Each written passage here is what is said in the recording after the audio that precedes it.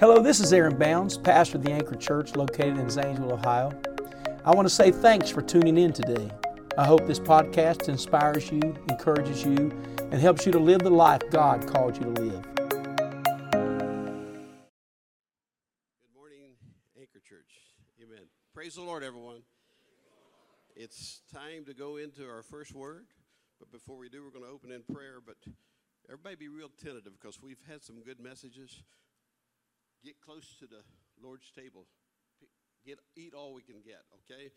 Because the day and hour in which we live in, we need strong teaching, strong preaching. I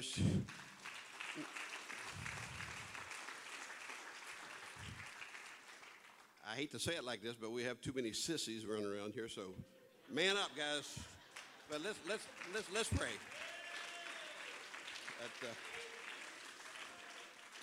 Let's all pray. Heavenly Father, we're thankful for this morning, to be in here this morning. God, we ask you to bless this service, Lord, that you move in a special way, Lord. God, you see every need, every heart, Lord. Let us be open to your spirit. Help us, oh Lord. Give us praise for you, Lord. In Jesus' name we pray. Amen. Everybody, listen attentively. Amen. Amen. Thank you, Dad. Come on, let's clap our hands and thank God for his spirit. We're so thankful, Lord, to be in your presence today. Hallelujah, hallelujah, hallelujah. As he said, man up. Man up. That's exactly right. And we are so thankful that you are here, what the Lord is doing, and all of those that are being baptized. I received word yesterday that there's more on the way that want to be baptized, and we are very, very grateful. And we want to open up the word of the Lord to the book of Luke today, the book of Luke. And while you're turning there, I've heard such great reports from our youth retreat this weekend, and so good to have Brother and Sister Hammond with us. He's going to be preaching in our 11 o'clock. She's going to be singing. We're so thankful to have them here. Amen, amen. Powerful preacher. And both of them come from great stock. I know that about them and what the Lord has done in their life and going to bless us today. All of our young people, so thankful for you and your love for God. The other night on a Wednesday night, I had to go down and tell the youth that were still praying. I said, y'all have to leave because we got to lock up. On a Wednesday night, they were still seeking the face of God. Isn't that wonderful? As Dad was saying, Brother Tackett was saying, the chaos in today's society, but there is prophecy over this generation, is that the sons and the daughters will prophesy. Don't ever think because the world's gone woke that the church isn't going to be the church. It's going to flourish in the dark hour. How many know the church will flourish? Amen. The book of Luke, chapter 1, verse 30, it says, and the angel said unto her, fear not, Mary, for thou hast found favor with God. And behold, thou shalt conceive in thy womb and bring forth a son, and shalt call his name Jesus. I would like to talk today.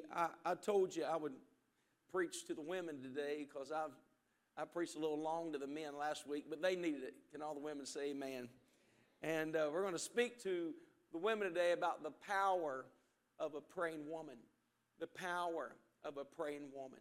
I want you to put your Bibles down, lift your hands. I want you to ask God to speak to you today. Lord, we pray the anointing on this service. We pray the anointing over your word. Lord, we pray that, God, you would open every heart. Touch every mind and every soul in this room today. In the name of Jesus Christ, we pray. And everybody says, amen. God bless you. You may be seated.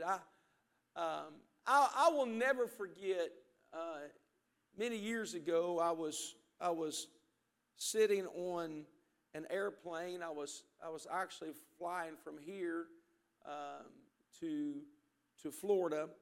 And I got on this plane and headed from, I believe it was Columbus.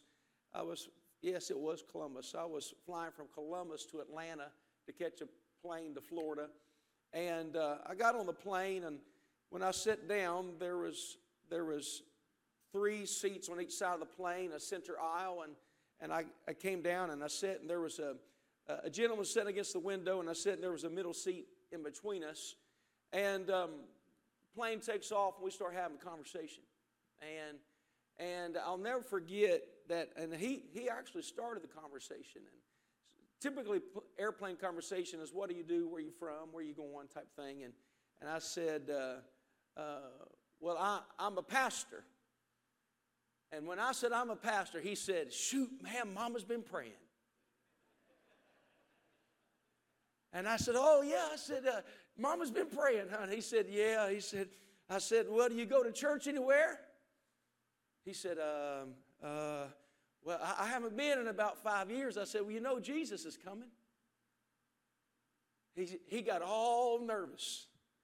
And I said, you know, it probably ought to be a good thing that you start going to church, you know. And he got really nervous and got quiet, and we had a little bit of conversation just for a little bit, and then he just shut up. He did not want to talk. And so a little bit later on the plane, I brought up sports, just the conversation to try to start.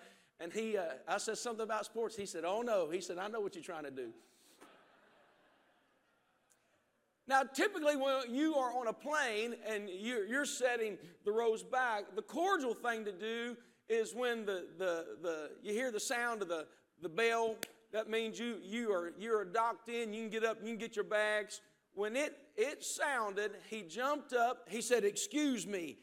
You typically wait on the next row in front of you to go before you go anywhere. He didn't. He pressed by everybody. And he's a foot taller than everybody on the plane, and he is scooting by, getting away from the preacher. He went all the way to the front and left. And I remember getting off of that plane, and I'm walking, going to the gate. And if you know, Atlanta Airport is the busiest, the largest airport in the world. And you've got gate T, A through F, and there are a lot of gates, maybe, I don't know, 30-some gates at least on at each of those letters. And I'll never forget getting off the plane, and I can see that tall man walking through the airport. I wasn't chasing him. I promise I wasn't chasing him. But he couldn't get away from me.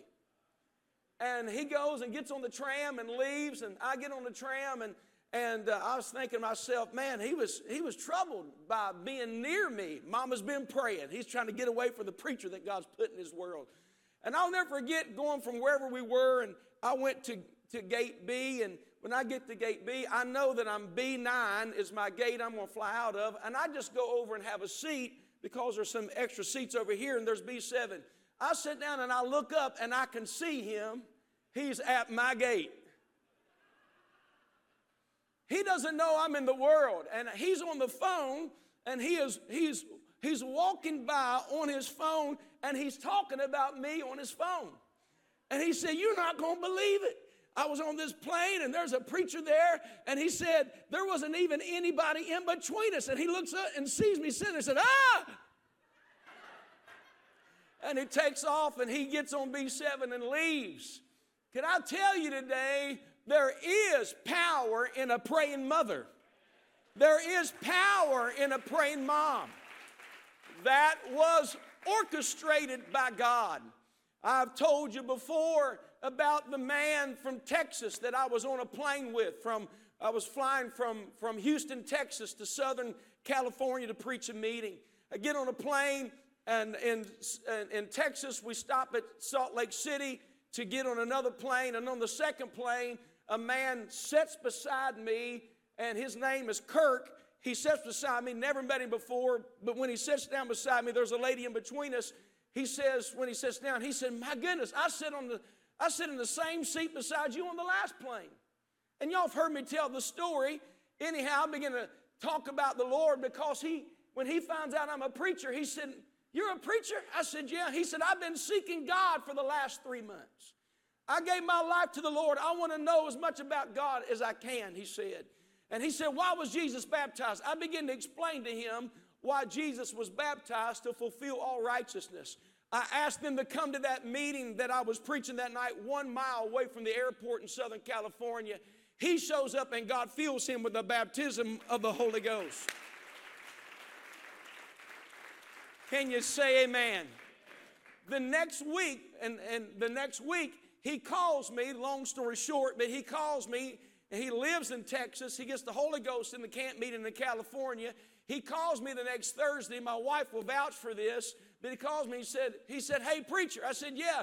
He said, you're not going to believe this. I said, what? He said, I'm standing in the parking lot of your church.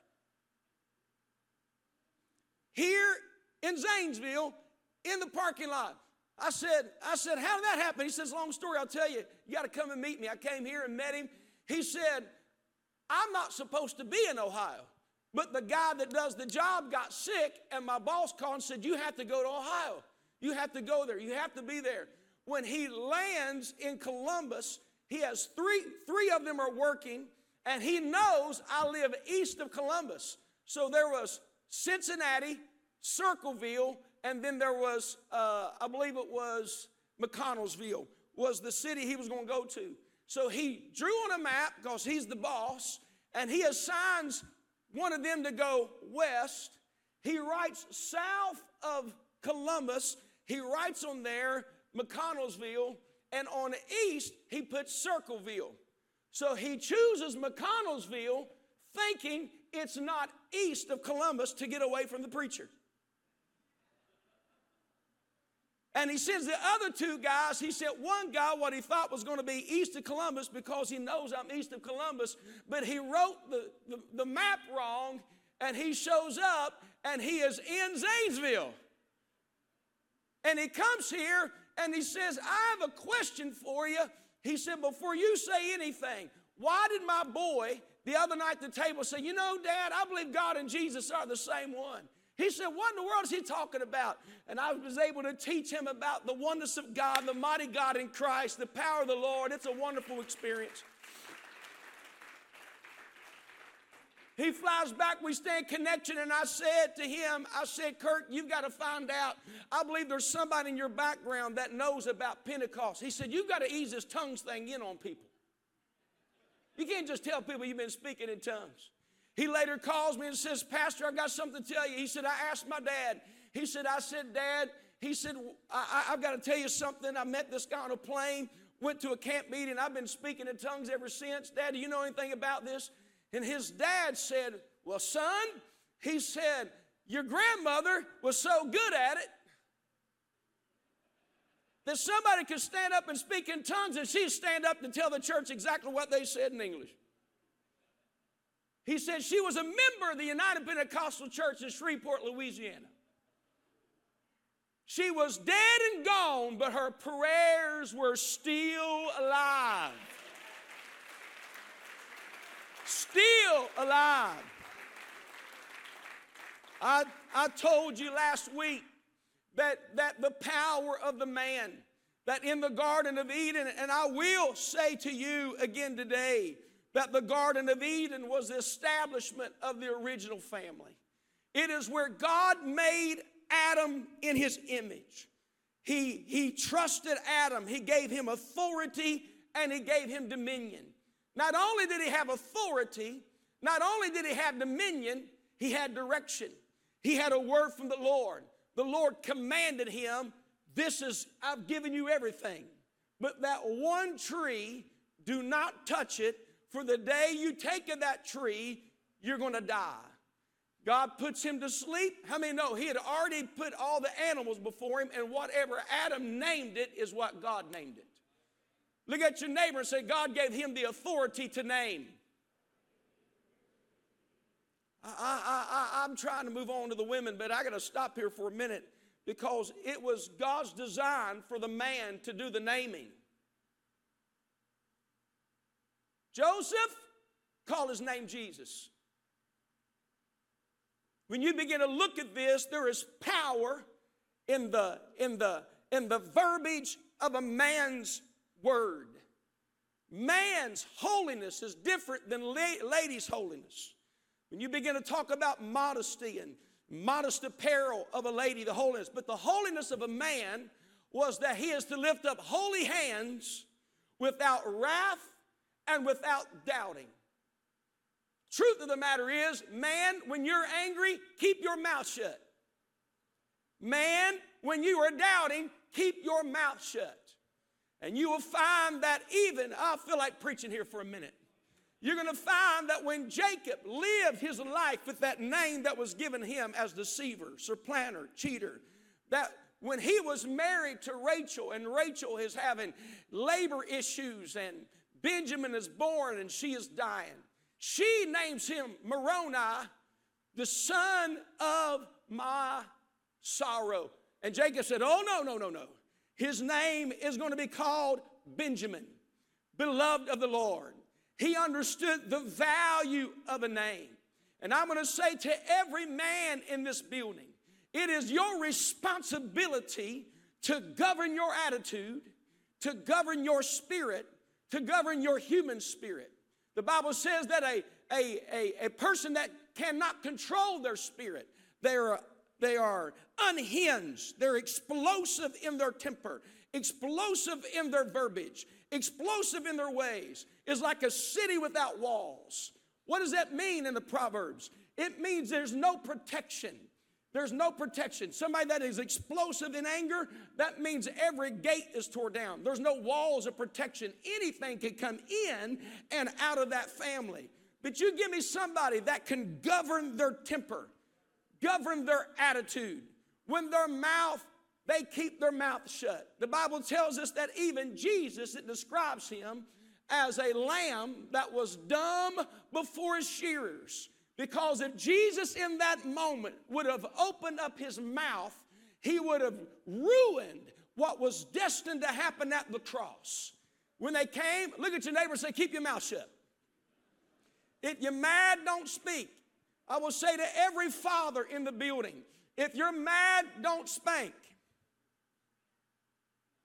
Did you hear, Pastor? I'm teaching you today. If you're angry, it's not time to give them a whipping. Because you're going to give them a whipping to do you good because you're mad. The spanking, the discipline is not for you, it's for them. If you're angry, send them to the room and you go cool off and deal with it when you're balanced and you are feeling calm again. We should not operate out of anger. It is not the will of God. Neither should you operate out of low moments in your life. Unbelief. Well, I just don't think God hears me when I pray. Quit saying things of unbelief. I'm going to tell you what to do when everything's going chaotic. The father needs to stand up and say, I've got a feeling everything's going to be all right. God is faithful. God is on the throne. God's going to take care of this. God knows exactly where we are. And God's, I wish I had some men to stand upon your feet and shout, God is faithful. God is on the throne. God's going to make a way. God's going to make a way. Somebody shout, God is able. Dad, you're right. We need strong men, not tossed to and fro, not tossed. Zechariah is old, and I'm sorry, ladies, but I've got to obey the Holy Ghost here today. I had a nudge in the spirit this morning when I was studying, but Zechariah was old, and the angel comes to him. You're going to find that God spoke to Adam. He did not speak to Eve. Very few times you're going to find that God spoke to Mary over Joseph. Joseph was the one that began to lead that family. Where we have messed up, we have as men had handed off the authority of the family to the wife, handed off the governance of leading the home to the woman, and you have walked out of your role, excusing yourself to be a provider only. Well, I love my kids. I love my family. Well, how do they know you love them? Because I provided. I can't tell you how many times over the years I've had people say, did your dad ever hug you? Well, he never. But I know he loved me because there was always clothes on my body, food on the table. There is more to being a father than being a provider.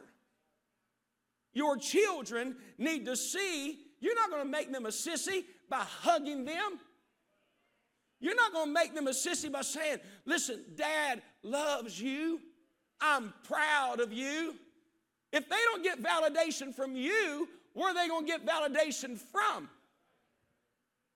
Zechariah, your words are so important that when God, the angel came and said, hey, Elizabeth's going to have a son, and you're going to call his name John. He said, but Lord, I'm old. He spoke unbelief. God, are you able to do this? Are you able to do this? He was questioning because of his age. Now, don't make him sound like not normal.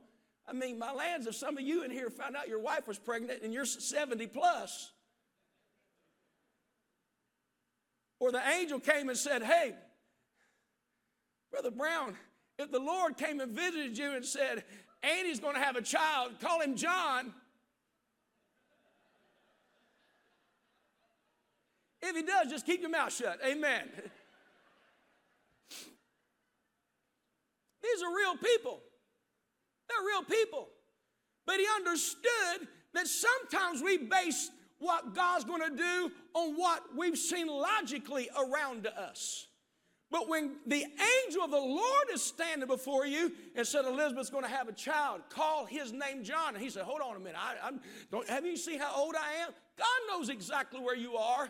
You know what men need to do when the angel shows up and the word of God is preached and it seems so far beyond the capability what can happen in your family, fixing your marriage, fixing your children, seeing backslidden family come back, an evangelist gets up, a prophet prophesies, your pastor preaches the word. You shouldn't fold your arms and say, I don't know if it can happen. You ought to jump to your feet first of all and say, amen. It's going to happen. It's going to happen. God's going to do that in my family. God is able. Come on, somebody ought to speak faith, not doubt. Faith. God's able. God's able. Listen, when we're talking about the family, it ought to be the man that's the first one up. Don't let the wife out-worship you. Don't let the wife be the first responder. I showed you statistically what happens. If the man is the first responder to salvation in the home, if the man is the first one in the family to be saved, 93% of the men that come in, their entire family will follow. If the woman is the first responder to be saved, only like 16 or 17% of the family will follow. Did you hear it? I'm not bashing women, and you know that. But what I'm saying to you is sometimes men just got to step back and realize Adam was made first. He was made in the image of God. He came and he spoke to Zechariah, called his name John. And when Zechariah began to question, the Lord had to zip his mouth so he wouldn't ruin the destiny of John, because there's power in a man's spoken word. God's going to bring things before you that you are to name. And when he brings a promise before you, are you going to say it's able or it's impossible? What are you going to name the prophecy? I feel this in the Holy Ghost. What are you going to name the next prophetic word that comes in your life? What are you going to name the next time pastor preaches you a message? I'm going to tell you, with God, all things are possible. That's what we're going to say, with God, with God, with God. Somebody shout, with God. Look at your neighbor and say, with God. All the ladies, you have your husband, somebody beside you, I want you to look at your husband and say, I need you to prophesy life into our family. Amen. Tell your spouse, quit being negative.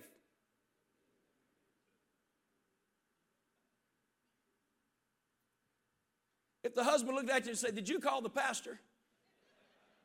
No, nobody called me. But I'm teaching you there is power, and there's power. And the Bible tells us in the book of Genesis that he said, I'm going to make Adam a wife. I'm going to make a woman as a helpmeet. Everybody say woman. Woman. And what you'll find is that when God had placed Adam in the Garden of Eden, how many know 4 rivers came out of that garden? Increase, fruitfulness. One of them meant purpose. It meant like an arrow coming out of destiny, multiplication. And I will say this every week as I teach, what's coming out of your family? It should be increase, fruitfulness, bursting forth, life, and purpose. The greatest example to a community is not a church building. It's a powerful family. It's a personal witness. Adam's in the garden. He places him there, brings all these things for him to name, and God would just see what he's going to name it. Whatever he named it stuck. He puts him to sleep, pulls a rib somewhere, whether in the garden, out of the garden, I don't know, but he, in another place, designs her looking at him. She's designed based upon his need. She's designed. She's going to be the fulfillment of what is lacking in his life. What's missing from him will be found in her. Can you say amen? She's designed for him. Man, reach over and hold your wife's hand. If you're single, just hold somebody who's not there and believe she's on the way.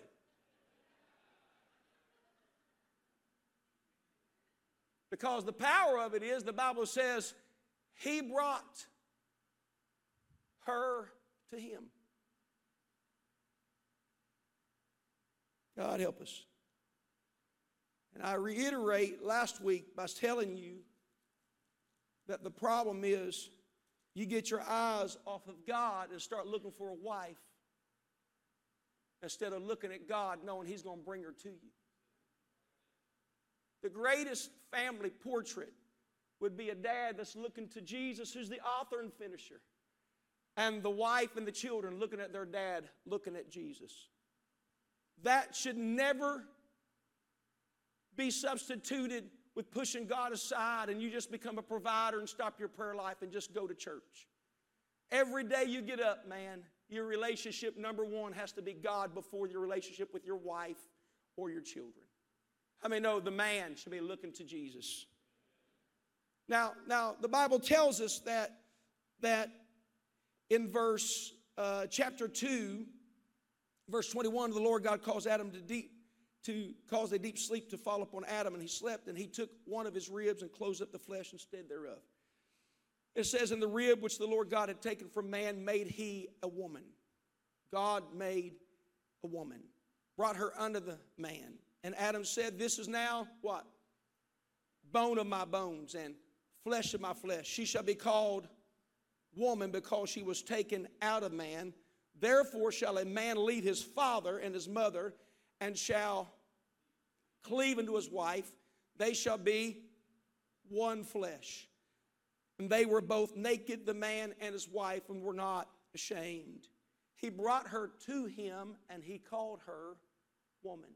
He named her woman. I personally believe that he is saying to her what God wanted him to say to her. Woman meaning feminine, opposite of masculine. It was never the will of God for a woman to be a man or manly.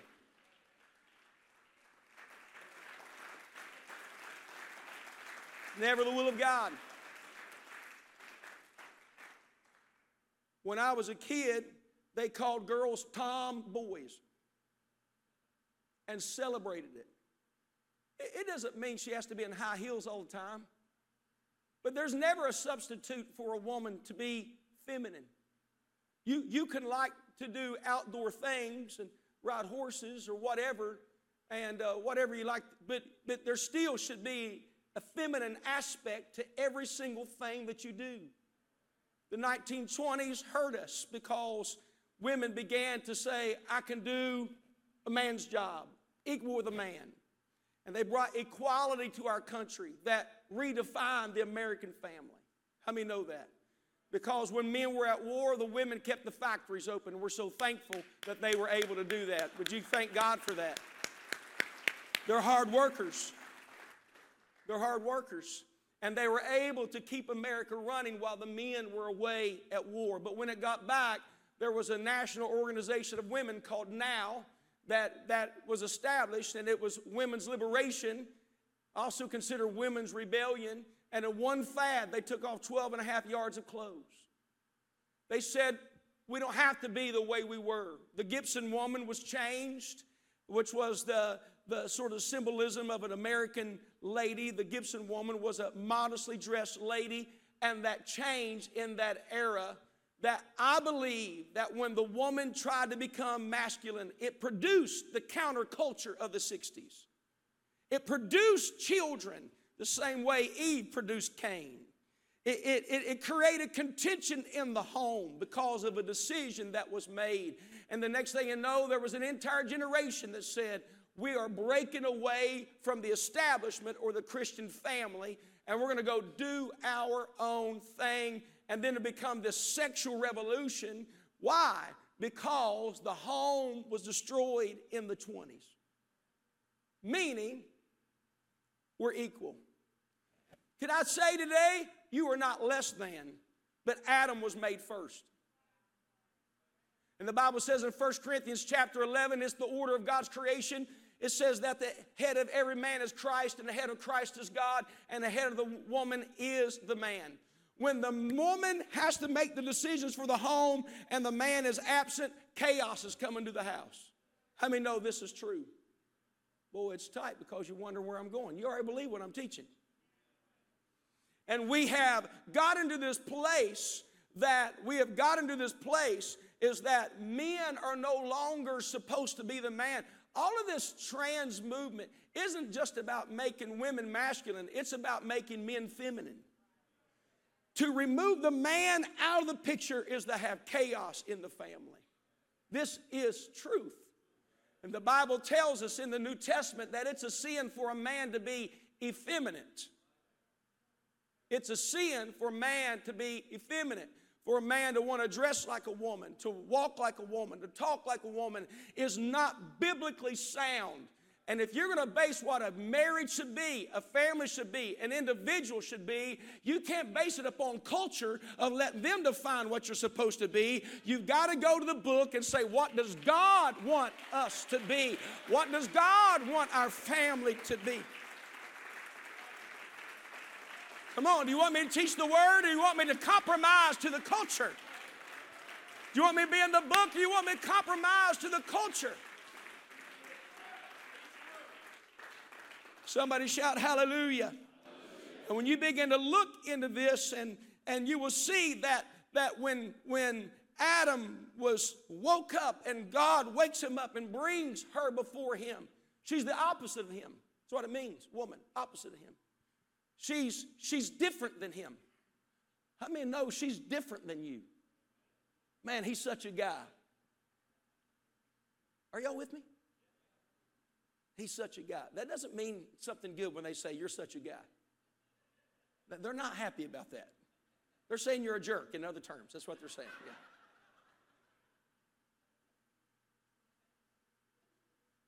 How many know it's a compliment when he says she's such a lady? She's feminine. She's caring. She's loving. When you begin to study Mary, the mother of Jesus, and I will parallel this.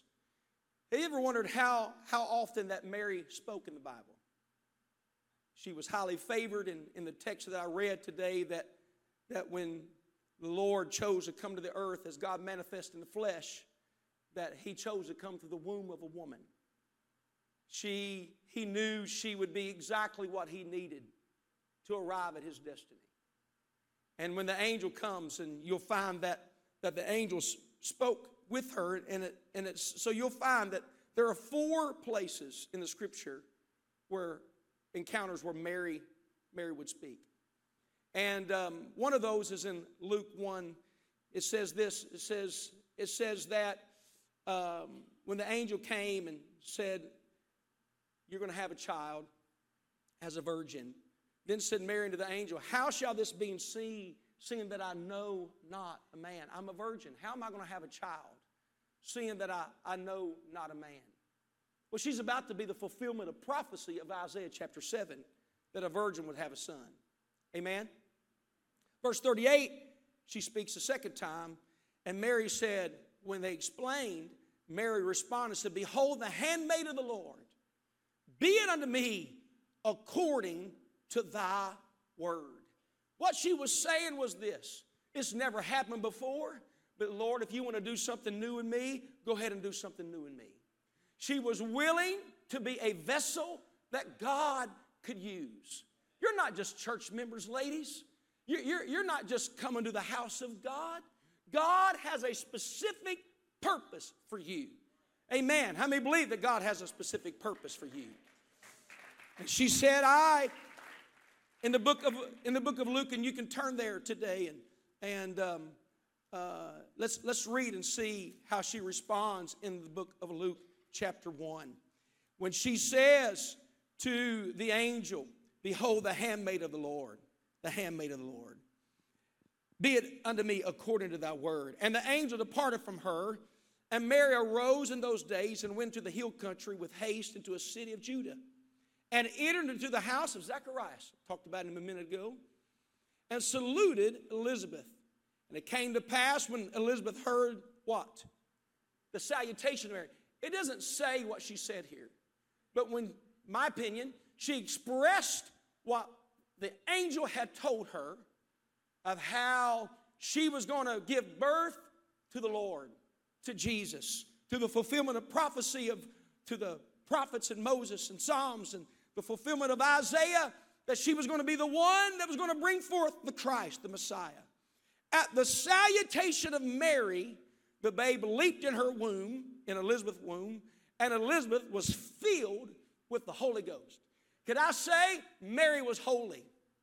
Mary was chosen. Mary was willing. You'll find Mary was humble. But when Mary accepted to become what God wanted her to become and use, when she spoke, it brought life. Men are not the only ones speaking in the family. We need women speaking what God is saying. The only thing I find first that a woman ever spake in the word of the Lord is in Genesis, when the serpent came to Eve and said, hath God said. You know what she did? She quoted her husband. God didn't command Eve to not take of the tree. He commanded Adam, do not take of the tree. The day you take of it, there's going to be death. When the serpent spoke to her, hath God said, the serpent wasn't only trying to get her to doubt God, he was trying to get her to doubt the husband in her world. Did y'all hear, Pastor? And when the serpent speaks, she quoted the word of the Lord she heard from her husband. I will say to you today that if God is speaking in the home through your husband, through the church, you know what you need to do? You need to speak what thus saith the Lord. You need to echo to your children what you've heard from God through the ministry, amen, of your husband, through the ministry of the church. You need to speak what has been spoken to you, because God's not going to speak something different to you than what he's going to speak to your husband. So when she's with child and she's starting to show, what does God do? He goes to Joseph and tells him exactly what he had told Eve. It will never be a God moment that God speaks something to the husband and the wife and they're two different things. It will always be the same word, and let the church say amen. And so when God spoke to her, she went to a trusted voice after pondering it in her heart, and she says to Elizabeth the salutation of what God is doing, and the Holy Ghost came upon Elizabeth, and the Bible says she was filled with the Holy Ghost. Somebody shout amen. Aren't you glad for the life-giving verbiage and the voice of a praying mom, a praying wife? Would you thank God for that? Hallelujah. If your husband comes home and says, God has spoken to me today. I felt a word at the church. I believe God wants to do this in our family. He has spoken to me to give this. He's called us on a fast. We don't need this in the house. The worst thing you can do is oppose that and say, well, I just don't think it's going to work in our house. Oh, I don't think we should give that much. I don't, Grandma, my mom bought the kids that video game, and I know you want to get rid of it, but she paid a lot of money for it, and I'm afraid Mama-in-law is going to get mad. Who cares what Mama-in-law says? If God gave him conviction that doesn't belong in the house, that wife needs to say, amen, we want our house to be holy, because if God is speaking to you,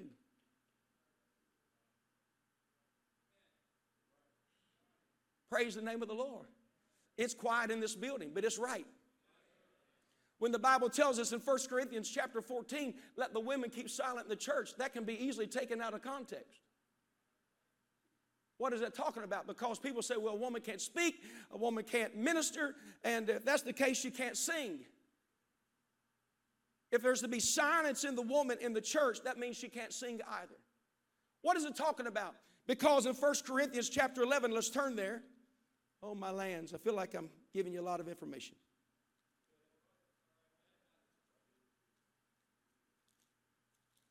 What does the Bible tells us? Tell us in 1 Corinthians 11 and 3, behold, I would have you know that the head of every man is Christ. The head of the woman is what? The man. And the head of Christ is God. Let the church shout, amen. Every man praying or prophesying having his head covered dishonoreth his head.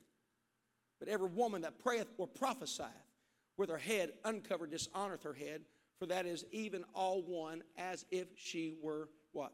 Shaven. Verse 10, for this cause ought the woman to have power on her head because of the angels. Verse 15, but if a woman have long hair, it is a glory to her, for her hair is given her for a covering.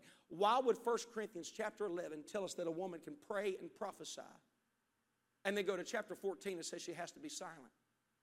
As if her voice does not matter. As if she cannot speak or teach. It's talking about order and not ability. Everybody say order. In the scripture, the scriptural precedence is that if a woman wanted to question what was being taught, it would be out of order for her to raise her hands and say to the pastor, I've got a question about what you're teaching.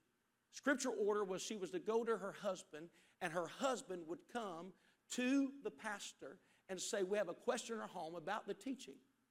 She was not to come with authority over the man. It is never the will of God for a woman to rebuke the pastor.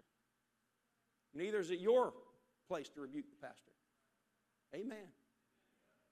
You come, you have a question, doesn't mean you can't have a question, doesn't mean you can't get an answer, but you ought to come humbly because of understanding that the order of the home, God, Christ, man, woman. Christ represented the anointed position of authority in your life. And that you come in, you can have a question, and I've got a question about what was taught, but it should never be approached by a woman to bring question to that because it is out of order. She should never question authority because that is not her role and that's not how she was designed. I'm going to let you think about it because you're in question right now. Amen. And what's happened, we've created the fallen nature of Adam was to be passive. The fallen nature of Eve was to be aggressive. And what we've allowed, we have promoted that, educated that in American culture, and the families have become chaotic because there's no order in there. I'm teaching you today because I'm following scriptural order. Do you know that when she spoke, and I will plan on next week talking about this if y'all come back.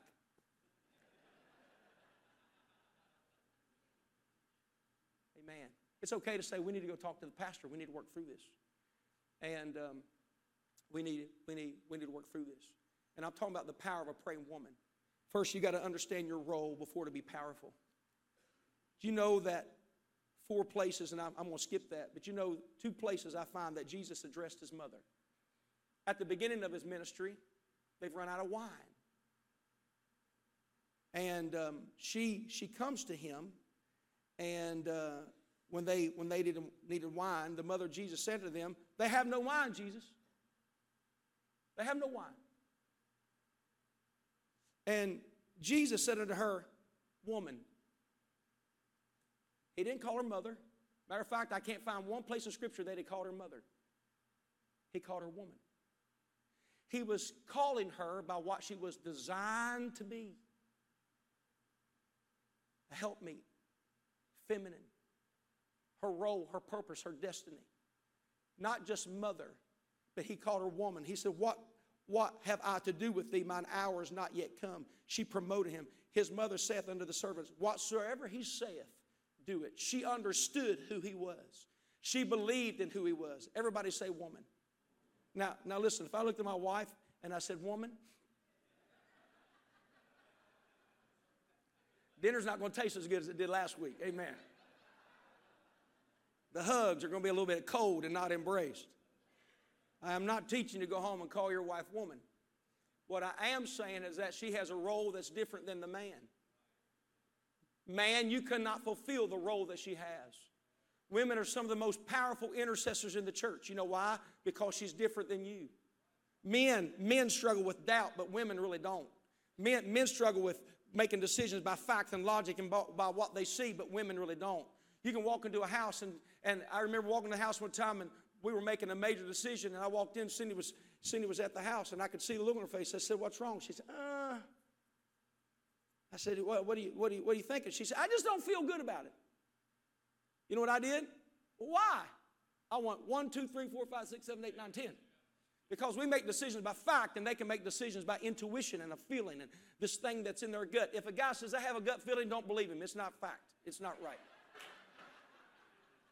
Don't follow a man that makes gut decisions. It's going to be all over the place. But if a woman says, "I just feel," you better listen. She's almost always right. That's why the church is compared in feminine version to a bride, because they'll walk by faith and not by sight. God have mercy, I feel the Lord right now. They will believe when everything seems to be against them. That's why a lot of times your pillars in the family is a grandmother, it's a mother, it's a person, and the value of that person that can be so faithful. Men will struggle sometimes with faith. They'll struggle with trying to balance reality versus fact. This is just what seems to be right. And a woman can just move with the Spirit. A lot of times the person that first responds to a move of the Spirit is a lady, because she didn't have to have a reason to jump in. She just knows He's here. She just knows He's present. She's instantaneous in response. Amen. She has a feeling. She operates by that feeling. Let the church say amen. The last time that I see Jesus, maybe the second time that I see Him addressing His mother, seeing His mother at the cross, He did not say, "Mother, behold thy son." He said, "Woman, behold thy son. Son, behold thy mother." He was addressing her for what she was designed to be. And God designed you to be different. He designed you to be powerful. He designed you to be prayerful. He designed you to be sensitive. Sensitive. I say, "Grandma, how you feeling today?" She'd say. Talking about with her fingers, you know. "How you feeling?" I'm just telling you that ladies operate different than men operate. Men have to press through some things, unlike a lady has to press through some things. Let's stand to our feet. I was dealing with a chaotic situation. Chaotic situation a few years ago, several years ago, like a decade plus. And I addressed the prayer. There was a son that had made terrible decisions over and over and over and over again.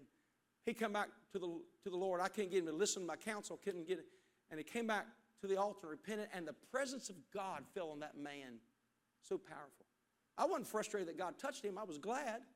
But I thought, how can he be doing what he's doing? And I asked the Lord, I said, how can he be doing what he's doing, and yet I feel your presence touching him? Why? I asked the Lord that, and the Lord immediately showed me his mother's face in a vision. Tears were running down her face, and the Lord said, this is why. Because she's praying for him. Thank God for moms that do not give up.